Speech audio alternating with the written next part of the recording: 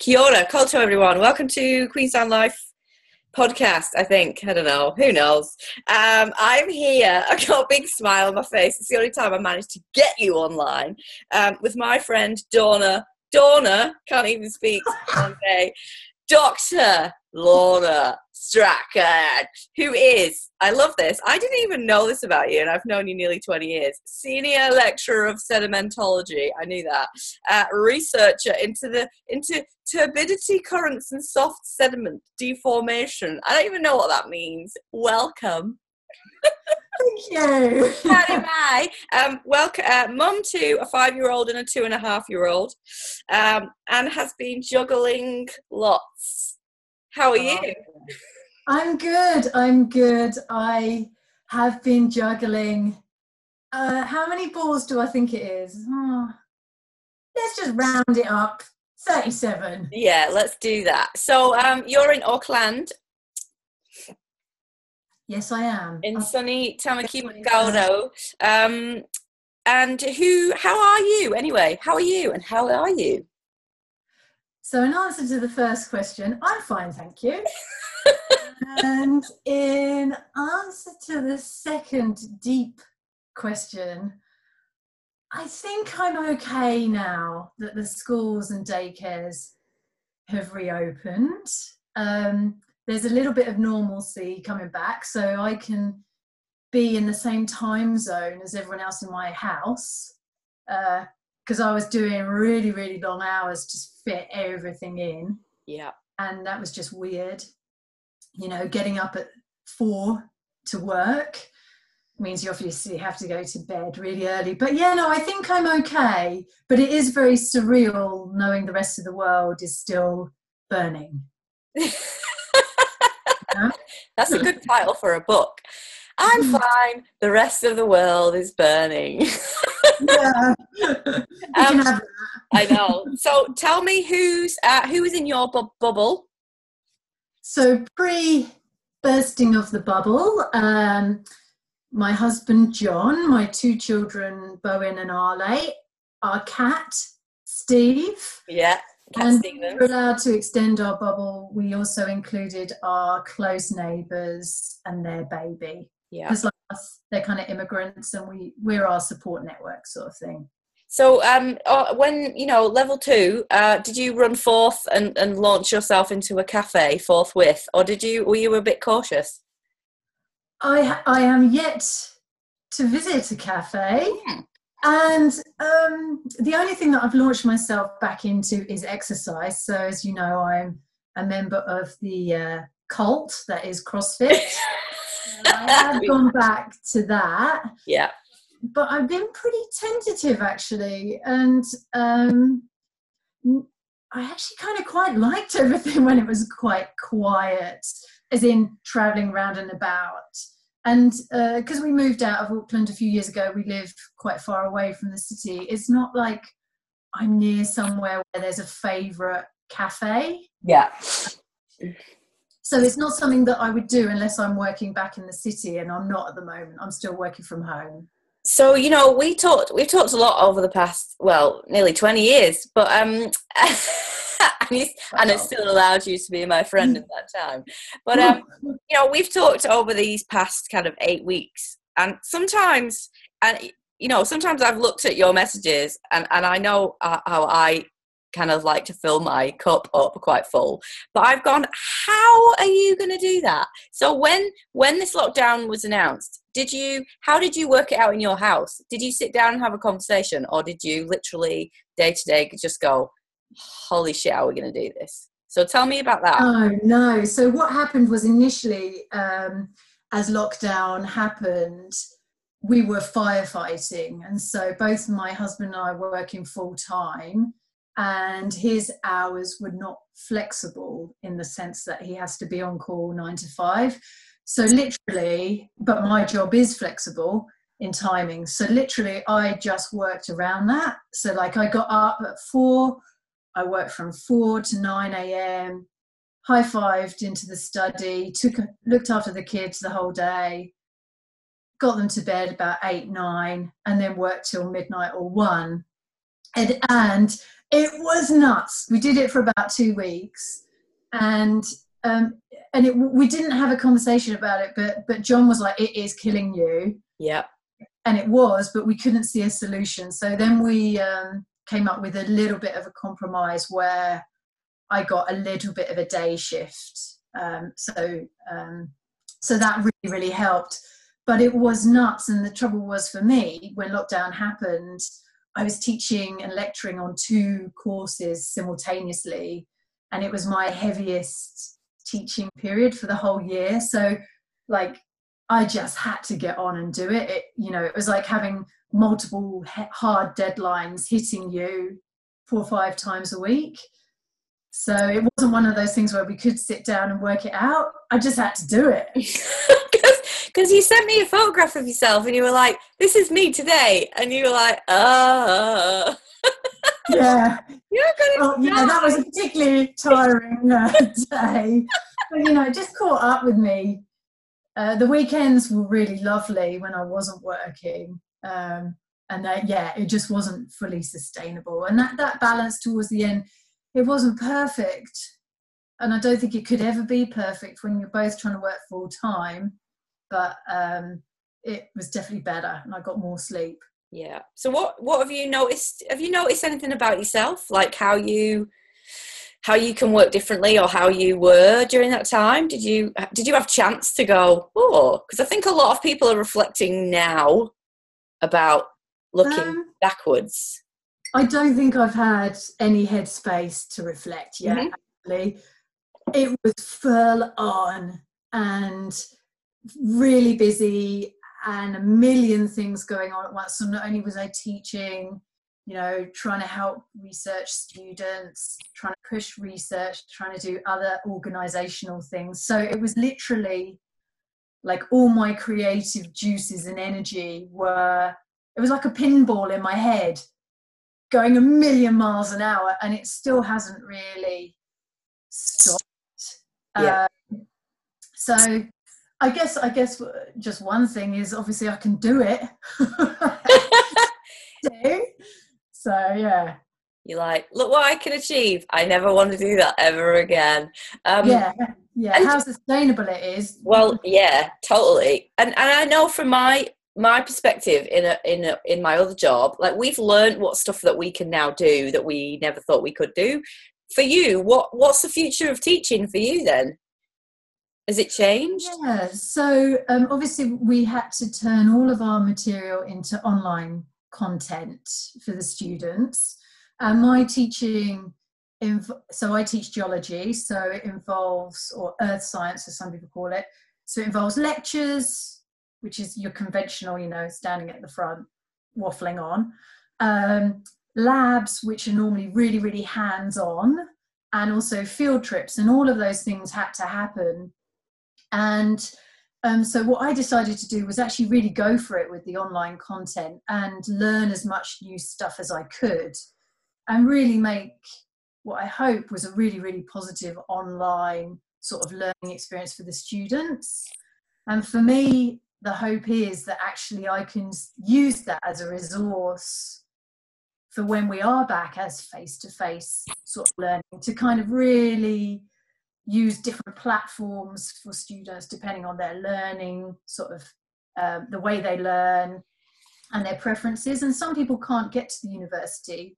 They might have job commitments, they might have caring responsibilities, they might have financial pressures. And so I think this is a really nice way of sort of facing down some of the equity issues that some of the students face. And the final thing that I did was I created a virtual field trip that I might have mentioned to you a couple of times, Jane. And so I learned all this stuff, like how to edit videos, how to create a YouTube channel, how to build websites. And my God, it was a steep learning curve, but hopefully it will be a really, really cool resource that I'll use in the future, and I'll create more of these trips. Yeah, totally. Part of me had this image of you like fossicking in your back garden going, oh, I found some sludge. That'll be the next trip. That's the next trip. Well, yeah, but also you're like the coolest doctor of sedimentology I've ever met in my life, when usually I have this image of a, you know, of a white bloke with patches on his elbows. I do like the way you said coolest sedimentologist I've ever met in my life. I'm assuming I'm the only one. Well, that would be telling, wouldn't it? You know, I often drop into chat rooms of sedimentologists of a Monday evening. I'm really interested to know, because I've been talking to lots of people about so lots of women with kids of different ages, and you've got two who are, you know, they're not far apart in age, but they are kind of very different developmental wise. What did you? I find it really interesting what you told them about the situation, and how did you do that around those two? Was it the same or was it different?